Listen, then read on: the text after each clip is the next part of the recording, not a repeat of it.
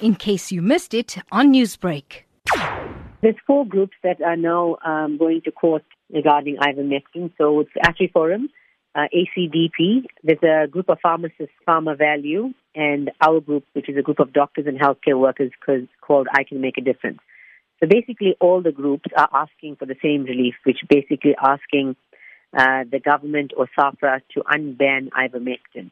So we're all coming in on the same thing, but from different angles, because everybody's got different relief source. So our group, which is I Can Make a Difference, we are asking for the ivermectin to be made available via script and not via the Compassionate Control Access Program, because the program doesn't work. It's a dismal failure, and we don't only want it for treatment for COVID-19. We also want it to be accessible to all healthcare workers if they want to take it as prophylaxis. How do you think the process has fared so far? So SAFRA banned the drug on the 22nd of December. There was a big uproar, from the community, from doctors, etc. And then we eventually decided to take the process to court after SAFRA had announced the Compassionate Control Access Program. Because to us, it's basically a Section 21, just renamed. And up until today, I have not received a single drug that I'm able to give to my patients that I've applied for via this process. What is the hoped outcome of this case now? Well, we've all got different arguments, and it's quite strong. And based on the fact that the vaccine rollout is now done on a trial basis because they wanted to get it done, if they are serious about saving lives, SAFRA needs to come to the table. The process does not work. It's clear. They keep insisting that they've put